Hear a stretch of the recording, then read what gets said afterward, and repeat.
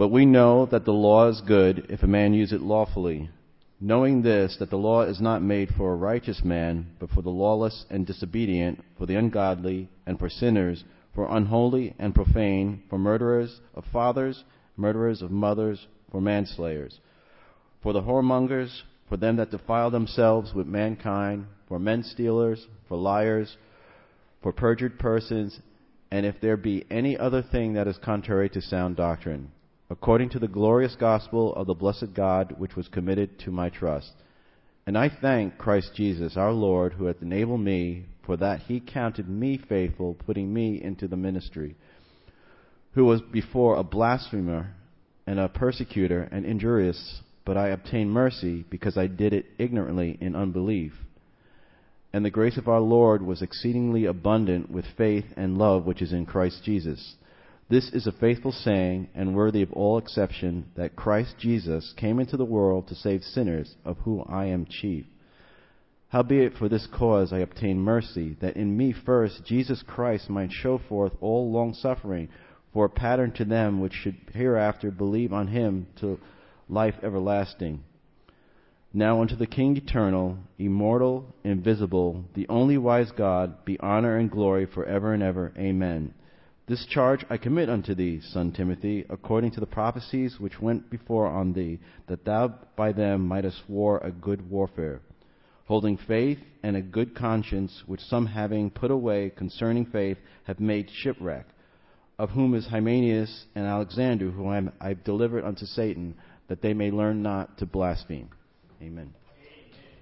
Turn to the book of 1 Timothy. I started a series in 1 Timothy a couple of weeks ago, and I'm calling this series Living Out Love in the Local Church. And the two key verses are what we looked at the last time, where he says in 1 Timothy 1:5 that the purpose of the commandment is charity out of a pure heart.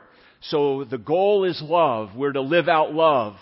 And then a second key verse in Timothy is 1 Timothy chapter 3, verse 15. And the verse is on the screen, but let's read that verse together, where Paul writes in 1 Timothy 3:15, "But if I tarry long, that thou mayest know how thou oughtest to behave thyself in the house of God, which is the church of the living God, the pillar and ground of the truth." The church has been given the great responsibility to shine the light of God's truth to the world.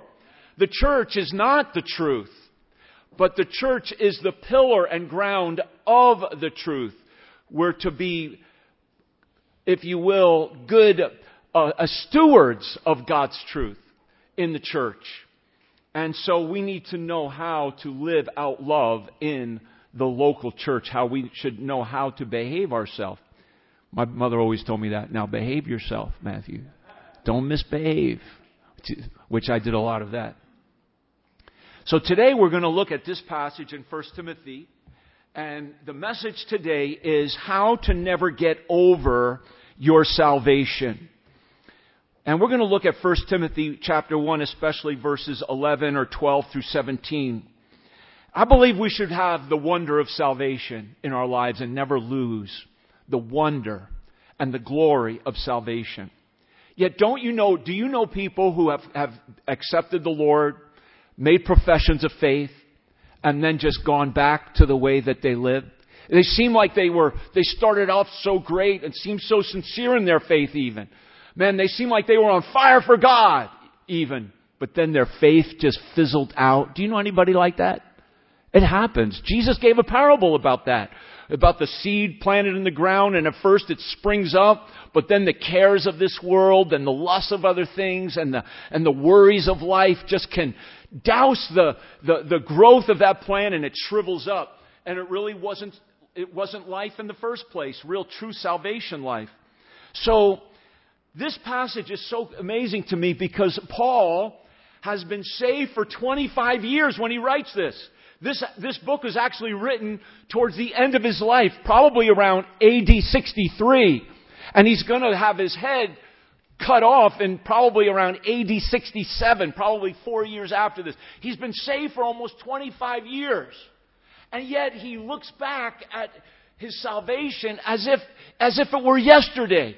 There was a freshness in his soul. It was like salvation was like as fresh as the morning dew to him. So Paul's our example of someone who never got over his salvation. And so let's look at this passage today. 1 Timothy chapter 1. Let's just read verse 12. It's a beautiful Thanksgiving verse since this is our Thanksgiving weekend. Let's all read that as we start. 1 Timothy chapter 1 verse 12. It says, "And I thank Christ Jesus our Lord, who hath enabled me, for that he counted me faithful, putting me into the ministry." Isn't that beautiful? I thank Christ Jesus who? Our Lord. Jesus is Lord. And so we thank Him for all He is to us. Let's pray. So, Father, now take this time. Thank you, Lord, that you are with us, Jesus Christ. Thank you for your church. You are the head of your church. We do pray, God, that you would strengthen us as we serve you here in this great city to be a light of your love, to be a light of your salvation, and not to be ashamed of the gospel of Jesus Christ and the blood shed by you, Lord Jesus, on the cross and the power of your resurrection. In Jesus' name, amen. So you remember when Paul was on that Damascus road persecuting Christians, and the light shined upon him, and Paul was like, and then he heard the voice of Jesus, "Saul, Saul, why are you persecuting me?" And do you remember what Paul said? He said, "Who art thou, Lord?" He knew the one speaking to him was God. And Jesus answered, "I am Jesus." And at that moment, when Paul recognized Jesus as Lord, I believe he was saved right on that Damascus road. For if we confess with our mouth the Lord Jesus, if we confess with our mouth that Jesus is Lord and believe in our hearts that God has raised him from the dead, you shall be saved. And Paul confessed Jesus as Lord. He wasn't in a church. There wasn't a religious person telling him anything. He was meeting Jesus Christ. And that is an example of his salvation.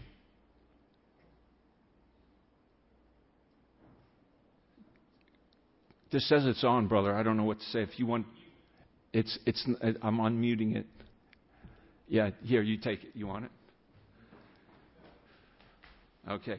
So as we get now here into Timothy, Timothy's in a difficult situation in this church.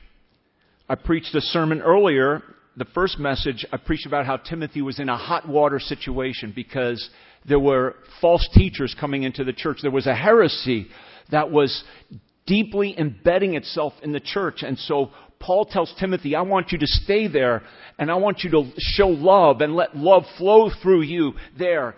And now Paul's going to go back to his testimony as an encouragement for what God can always do in difficult situations.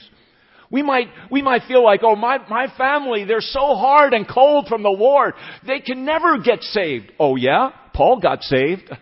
Or we're in such a hard city, it's so hard to see people come to Jesus in the city. And so I don't even want to try anymore. I give up. Don't give up. Paul was saved. We should never give up because God can do great and mighty things. So Timothy was in this situation. And in Ephesus, many had left their first love. There was a heresy, a false teaching going through the church. And many people just wanted their ears tickled. They wanted to hear stories and genealogies and speculations from the law and stories wrapped around with fables and things like that. And if you read 1 and 2 Timothy and even Titus, Paul alludes to it throughout all of these books. If you go to even one passage that's pretty interesting, go to 2 Timothy chapter 4, and here it speaks about the heresy that was in this church and what people wanted to hear from Timothy. And so Paul is telling Timothy, I thank Christ Jesus my Lord because of the blessed gospel which He has committed to my trust. And don't move away from the gospel of Jesus Christ. Look at 2 Timothy chapter 4. If you please look at verse 2, where Paul tells Timothy, preach the word. Don't preach speculations of men. Preach the word that we know is true, the inspired, breathed out word of God. And then he says, be instant, in season, out of season, reprove, rebuke, exhort, with all long suffering and doctrine. Verse 3, could you read it with me? It says, for the time will come when they will not endure sound doctrine, but after their own lusts shall they heap to themselves teachers, having itching ears. And they shall turn away their ears from the truth, and shall be turned unto fables. And so the people wanted their ears tickled with speculations and false doctrines, even doctrines of demons. 1 Timothy chapter 4, verse 1. But Paul is overwhelmed with the gospel. Look at verse 11. Go back to our text in 1 Timothy 1 and verse 11. And here's how we're never going to get over our salvation. As we remain continually thankful to God and all He has done for us through the gospel of Jesus Christ. We will never get over our salvation if we never get over what Jesus Christ has done for us in the gospel. The glorious gospel. Look at verse 11 here in 1 Timothy 1. He says, according to the glorious gospel of the blessed God, the happy God, who gave His Son Jesus Christ to die on the cross. And you know what the gospel is? It's Christ died for our sins according to the Scripture, and He was buried, and He rose again the third day according to the Scriptures, and He was seen of many. And so as we remain continually thankful to God, because right after that Paul says, and I thank Christ Jesus our Lord. I thank Christ Jesus our Lord for that glorious gospel. The gospel reveals the very essence of God's glorious nature. The glorious gospel, Paul calls it. Think of that. The glorious God. You want to see the glory of God? Consider the gospel. The glory of God's love is there on the cross. The glory of God's holiness is there on the cross. The glory of God's justice, His mercy, His power to die for our sins and rise again. Because the gospel is Christ died, He was buried, He rose again. Don't be moved from that, because false doctrine will always attack the gospel of Jesus Christ. The false doctrine that Timothy was dealing with, these people were teachers of the law. They said they wanted to be teachers of the law, but Paul said they didn't understand the law. They weren't using the law properly. They were misusing and abusing the law and using the law for speculations and genealogies and fables of men. So Paul writes this passage, and it's a very personal passage of Scripture. And he tells Timothy, here's how you can never get over your salvation. We have to remain thankful, because it begins, I thank Christ Jesus, my Lord, our Lord. And how do we never get over our salvation? Is that we must remain thankful in these three ways that we'll look at this morning, that Paul underlines for us. And the reality is this, friends, dear beloved, it's easy to lose the joy of the Lord. It's easy to lose an enthusiasm for the Word of God. It's easy to lose a desire to wake up on Sunday morning and go to church. It's easy to get bored with things in life. But don't get bored with the Bible. Don't get bored serving God. Don't get bored passing out gospel tracts. Don't get tired and weary of being faithful in the local church. Don't lose the joy of the Lord. And here's three things we can look at today. Number one, remain thankful for your calling that Christ has called you to. We have a great calling, a high calling. As I put on the screen here, you know what kind of calling we have in Jesus Christ? What kind of calling do we have? We have a high calling, a holy calling, a heavenly calling. God has called us to believe in Jesus Christ. And we've answered that call. We have a high calling from God Himself. And it's a calling from a holy God to live a holy life. And it's a calling that came literally from heaven, and it's going to lead us back to heaven one day. Remain continually thankful for Christ's calling. Notice in this passage how personal Paul is. Look at verse 12. What does he say? He says, I thank Christ Jesus our Lord. For that he counted who? What does it say? Me faithful. Putting me into the ministry.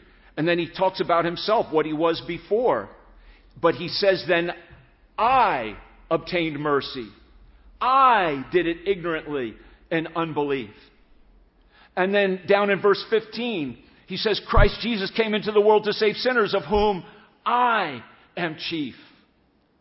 And so there's at least 10 times in these few verses, Paul uses personal pronouns to refer to himself. Because Paul never got over what Jesus Christ did for him in calling him. Where was that call? That was on the Damascus Road. He never forgot that moment of time. As I said before, it happened 25 years before he writes this. But it's as if it happened yesterday, as Paul remembers it. I thank Christ Jesus, who has enabled me, for that he counted me faithful, putting me into the ministry. And that's when the Lord put him into the ministry, right there at that Damascus call, that he was going to be a light to the world, to the Gentiles and to kings. Remain continually thankful for Christ's calling. Have you been called to Jesus Christ? Have you been saved? Have you truly heard His voice speak to your heart? Believe in me! And you say, yes, Lord. I believe that you're the Savior of the world. And you've confessed Jesus Christ as your Lord. And you believe that Jesus Christ is risen from the grave. And that you're a child of God. And that your decision is sealed in heaven. Because he that hath begun a good work in you will perform it until the day of Jesus Christ. And you never get over it. That's what Paul's saying here. I thank Christ Jesus our Lord. And notice what he says. He says, who has enabled me. You know where that word enabled is found? In one of the most well-known texts of the New Testament. You know it.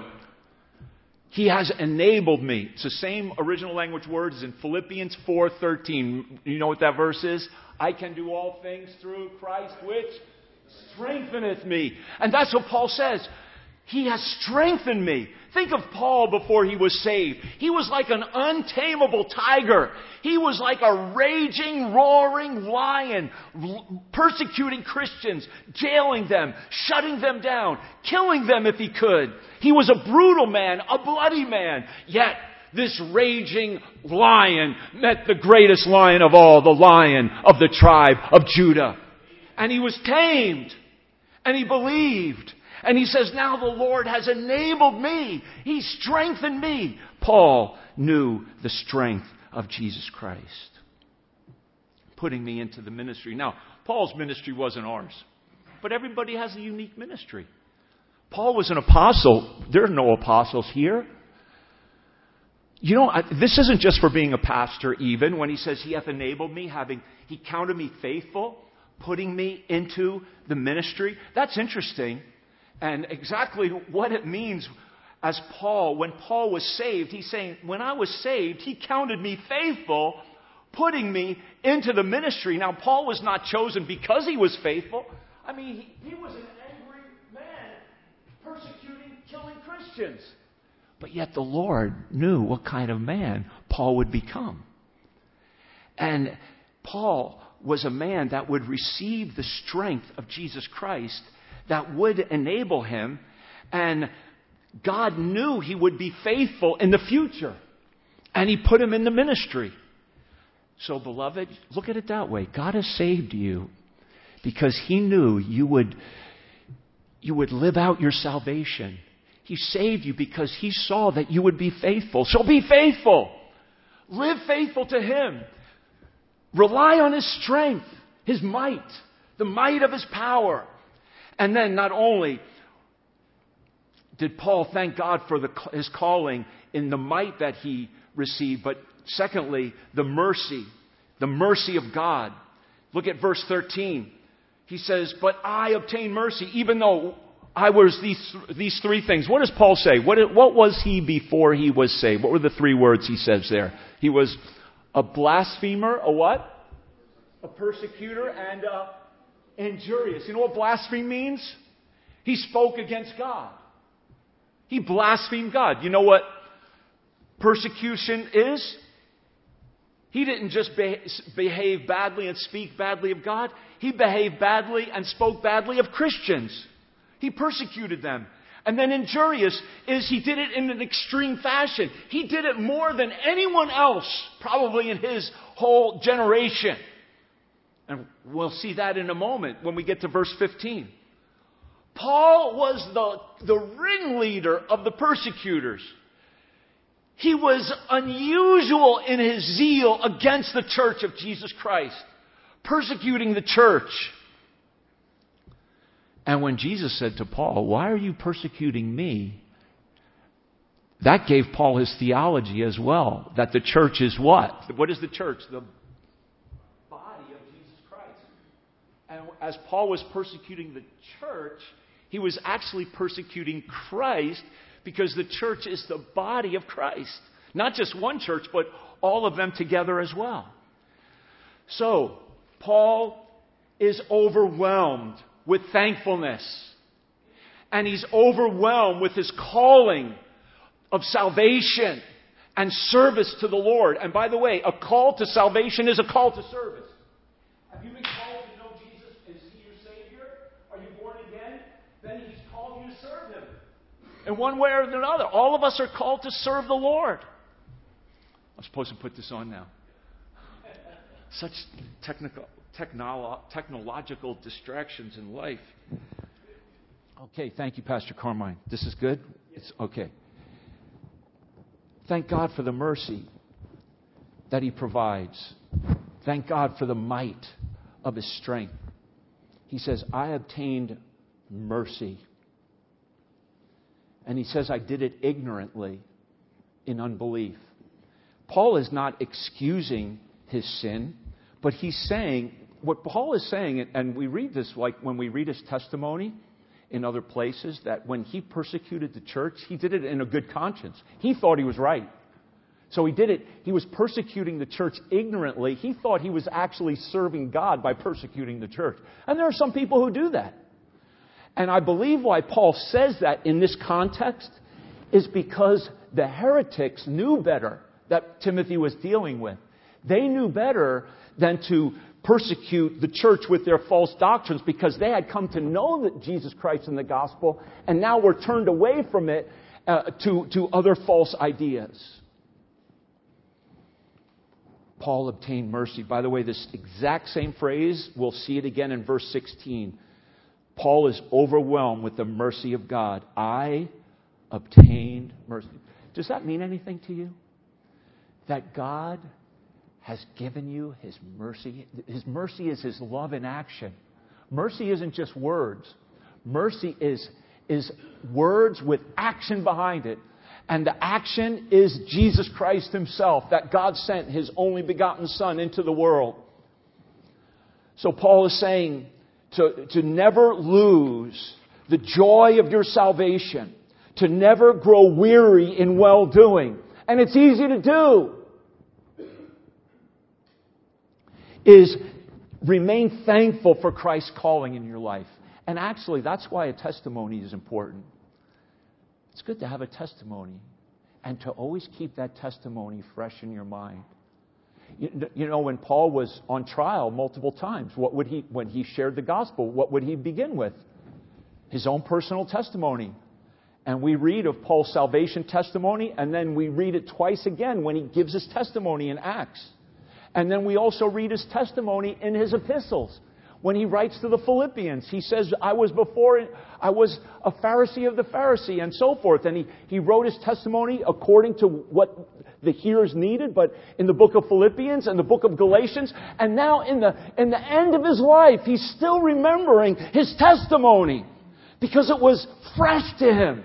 You know, I can never forget the third row of Welcome Baptist Church in Central South Carolina when I was a freshman college student at Clemson that lost yesterday.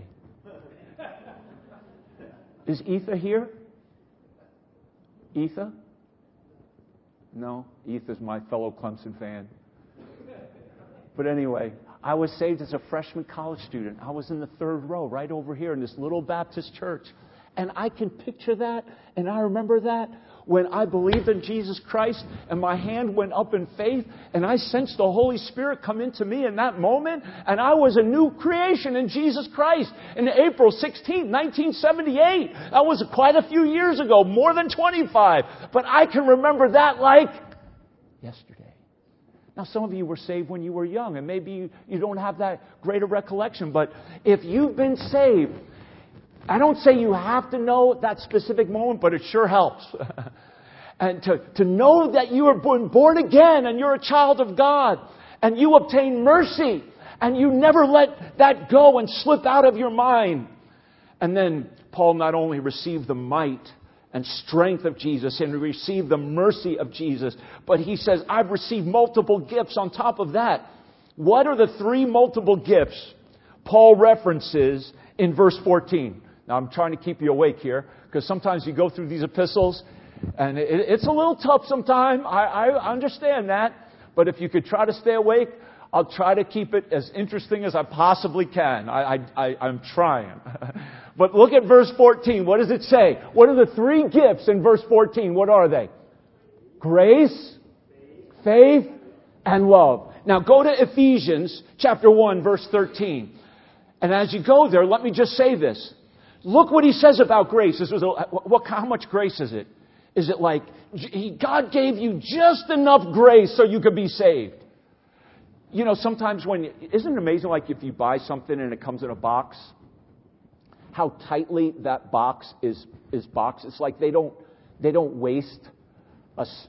I mean, it's like really tight. You know what I'm saying? It's boxed really tight, and if you try to put it back in the box, it's even hard to repack it the way it was, because the box is just...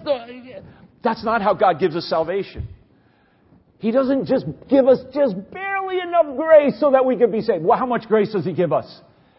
He says a hyper, and literally the Greek word is hyper of grace, a hyper amount of grace. It's super abundant grace.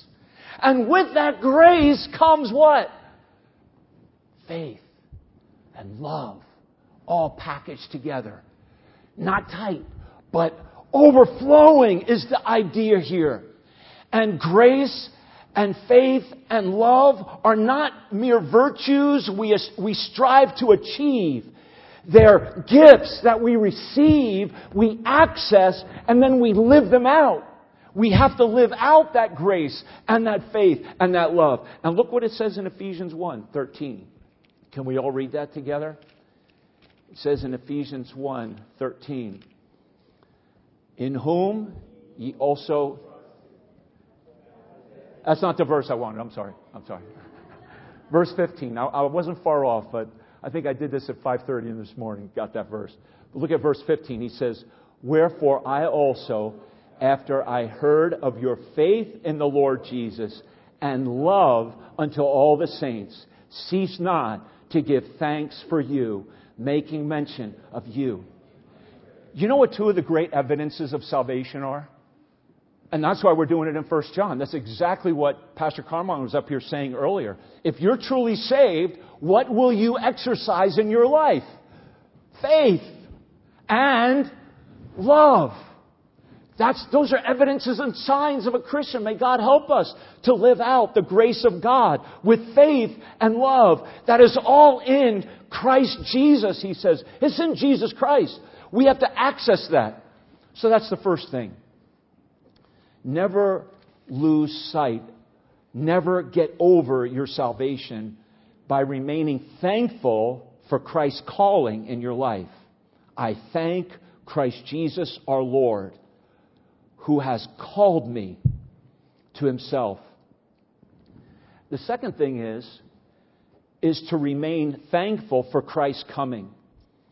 Never forget the coming of Jesus Christ. And I'm so thankful for this passage on this Sunday because it's a Thanksgiving passage. I thank Christ Jesus our Lord. But now it leads us into the Christmas season. Because look at verse 15. This is one of the most astounding, one of the most powerful gospel texts in all the Scripture. As Paul says in verse 15, this is a faithful saying. It's worthy of all acceptation. You should not argue against this, Paul's saying. What I'm about to say now, this is rock solid truth, evidence. It is a faithful saying of God. And it's true. Christ Jesus came into the world to save sinners, of whom I am chief, Paul says. So we must remain continually thankful for Christ's coming. His calling and His coming. Christ Jesus came into the world to save sinners such as Paul. Think of that. Think of the coming of Jesus Christ in this powerful gospel verse. He came. That speaks of His incarnation. He came through the miracle of the virgin birth. He lived from eternity in heaven. And He came to earth. That's what Paul's saying here. And the mission of Jesus Christ is actual history. He came in history. He came into our world. He eternally existed in heaven. And then He came to the world, incarnated in human flesh as a baby born in Bethlehem. Messiah has come. He came into the world to save sinners. We see His incarnation and we see the target. What's the target of His coming? What do I mean? What's the target of His coming? What did He come into? He came into what? It says He came into the world. His target is who? The world. His target isn't just a certain group of people. He came and He was born in Bethlehem. We know that. But His target is to save the world. Oh, you mean to save all the people of India? Yes. If anyone in India is going to be saved, who's going to save them? Jesus Christ. He's the Savior of the world. He came, His target is the world. The billion of people in China. If the people of China are going to be saved, they're going to be saved by who? Jesus Christ. There's no other religion. There's no other way. There's no other God but Jesus Christ, our Lord. The target is the world. You say, well, you can't really believe that. That one man born in Bethlehem as a baby is the only way to heaven? Yeah. Neither is there salvation in any other. That's what the apostles preached. There's not salvation in any other. There's none other name given among men whereby we must be saved. Call His name Jesus. Why? He will save His people from their sins. He's the Savior of the world. His target is the world. He didn't come. It doesn't say the elect there either. And this is getting ready for chapter 2 where He says He gave Himself a ransom for all. He will have all men to be saved. He will have all men to be saved. His target is the world. And His coming is so personal. He comes to save sinners. This reminds us of Luke 19:10 when Jesus said, for the Son of Man has come to what? To seek and to save that which was lost. Who's lost? All of us are lost. If we don't know Jesus, we're lost. Because when He finds us, we're found. He came into the world to save sinners. You know, when Paul wrote to the Corinthians before this, because again, this is his next to last epistle. The last epistle would be 2 Timothy. Or Titus was probably along with 1 Timothy, but second. So this is right toward the end of his life. But earlier, Paul said in 1 Corinthians that he was the least of all saints, of all Christians. And he said that in Ephesians. Before that, he said he was the least of the apostles. So he said, I was the least of the apostles. Out of all the 12 apostles, I'm the least. Because he wasn't called like the other apostles were. He was called later, right? I'm the least of the apostles. Then he wrote to the Ephesians after that. He says, I'm the least of all the Christians. I'm the least of all the believers. Because of his persecutions and things that he had done. And now he comes to the end of his life and he says, I'm the chief of what? I'm the chief of sinners. And that's in the present tense. He doesn't say I was, he says I am. Paul's saying, I'm the first in being the worst. I'm the first one who is the worst one. The chief of sinners.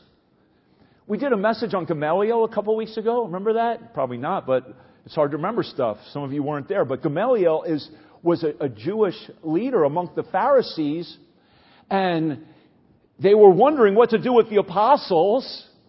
All the rest of the Jewish Sanhedrin wanted to kill all the apostles right there. Can you imagine if that had happened? Wow, can you imagine if all the apostles were killed right there in Acts chapter 5? Before Peter, before John even wrote any books of the Bible. And they were wiped out. But so God used Gamaliel in an amazing way, in a sense, to keep the apostles from being killed. But Gamaliel wasn't saved. He was a very kind person, it seems. He was very rational. He was nonviolent. He was cultured. He was educated. He was reasonable in all his ways. And his conclusion was, don't kill them. Let's wait and see what happens with the apostles and with the church. And so let's just wait and see. He wasn't saved, but he said, let's wait and see. Well, Paul wasn't following Gamaliel's advice. Paul was persecuting them. He was the anti-Gamaliel. He was the chief of sinners, and yet he got saved. I read the story of a man named Thomas Bilney. He lived during the days of the English Reformation in the late 1400s. He was born, and then into the early 1500s, he was saved. And he was reading this verse. He was reading this very verse we're looking at. He said, this one sentence, through God's instruction and inward working, did so exhilarate my heart, being before wounded with the guilt of my sins. This one sentence wounded his spirit, brought to him this sense of guilt, and then he received marvelous comfort. My bruised heart leaped for joy, and this scripture began to be more pleasant to me than honey or the honeycomb. And he went on preaching. He was arrested. He recanted. He felt terrible about that. After a while, he says, I'm going to go preach again. He kept preaching with a zeal, and they arrested him again and put him to the stake and burned him. But he was a leader in the Reformation, and he led others to Christ who carried on that Reformation in the early 1500s. He read this scripture that we're reading today. This is a faithful saying and worthy of all acceptation. May God speak to your heart that Christ Jesus came into the world to save sinners. Does that include you? Doesn't it include you? I know it includes me. And Paul says, of whom I am chief. I'm not afraid to admit it. I'm a sinner. I need to be saved. So Paul is overwhelmed that Christ came to save sinners like him. But then secondly, that Christ came to show his patience. Now, if you mark your Bible, underline that word chief there. And it's really the word that means first. And do you see in this next verse, Paul says, howbeit for this cause I obtain mercy, that in me first. That's the same word as chief. And I missed that, actually. I just found that out this week. So that was new to me, and I thought of importance in understanding what Paul's saying. And he says that in me first, Jesus Christ might show forth all long suffering. What is Paul saying there? He's saying that I was this chief of all sinners, and now I am the chief example of God's patience for sinners. I was the first among sinners. There was nobody who persecuted the church like Paul.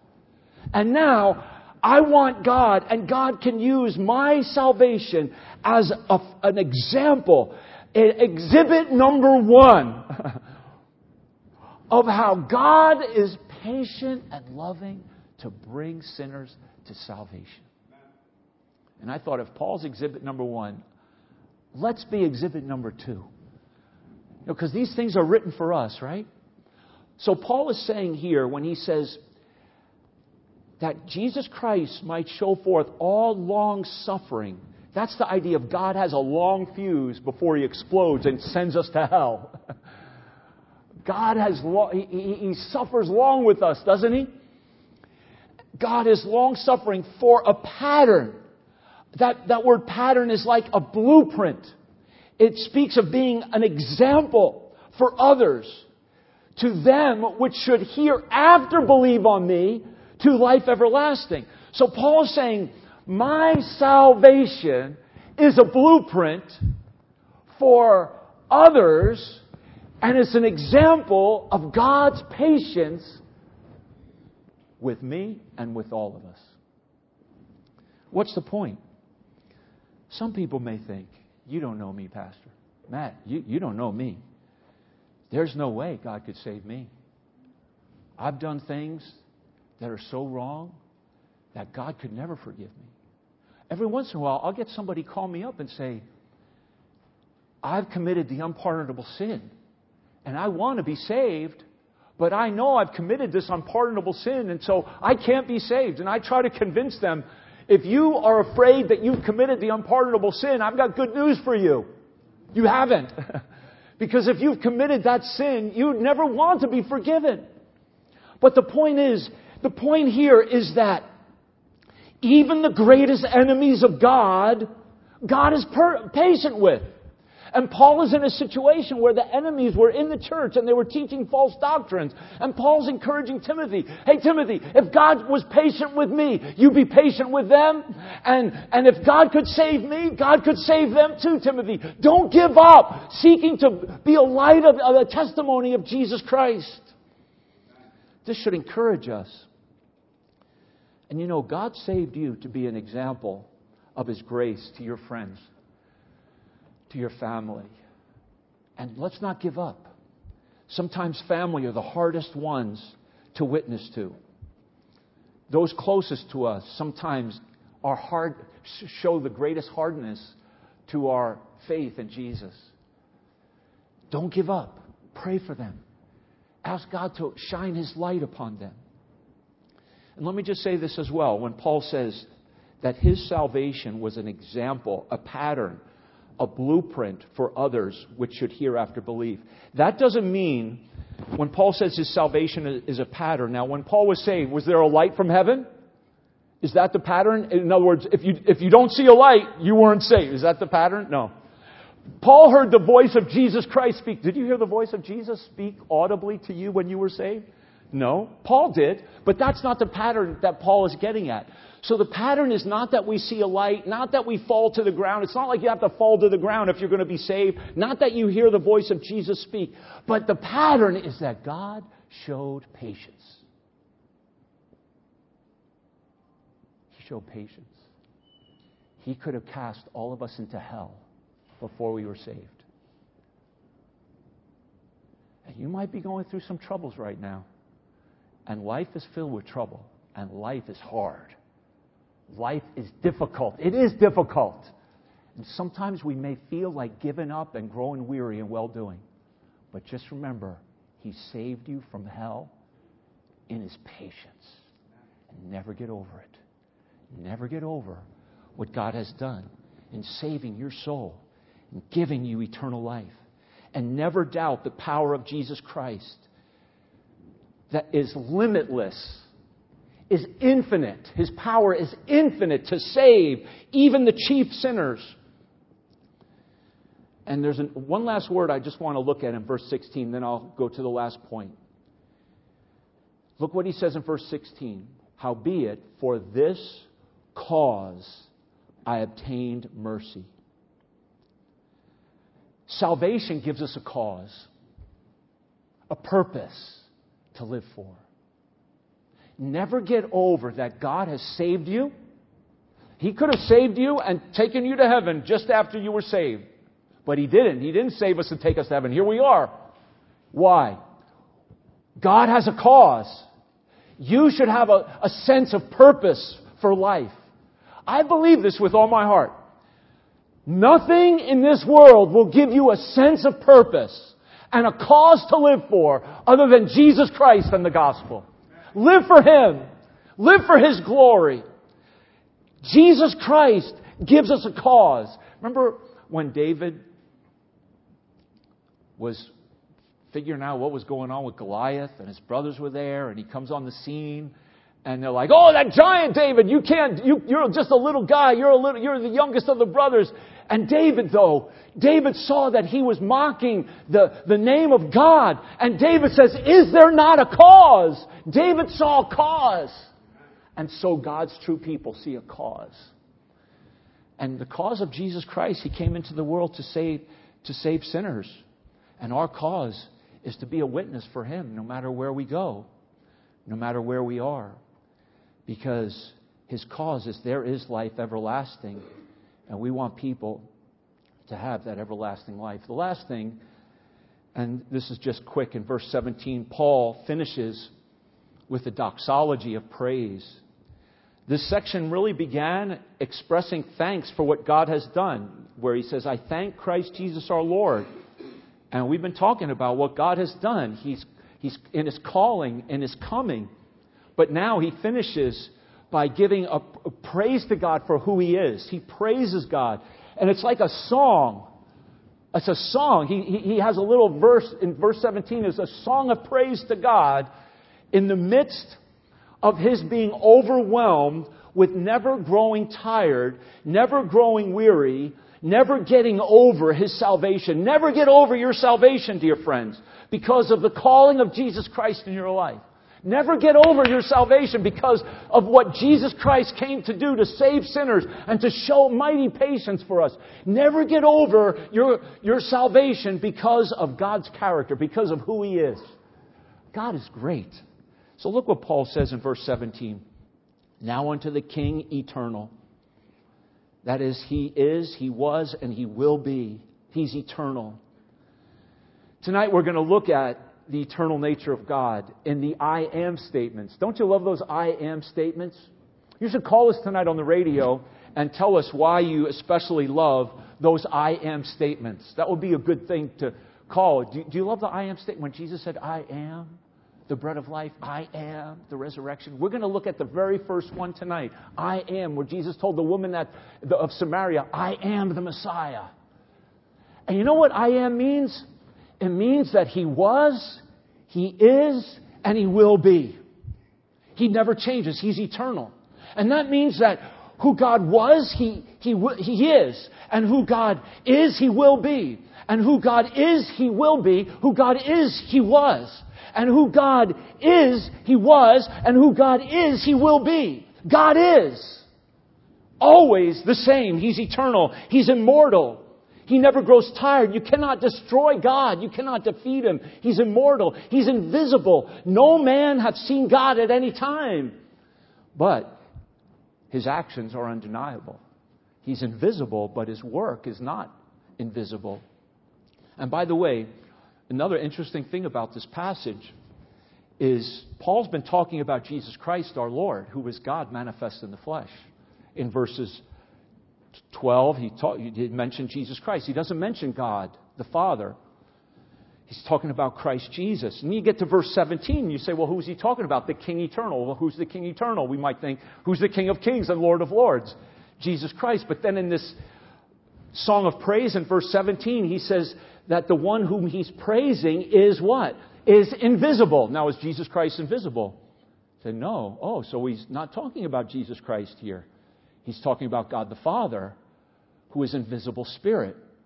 So what's amazing is that because they're one, they're co-equal, co-powerful, co-eternal, Father, Son, and Holy Spirit, three distinct persons, yet one divine essence, God.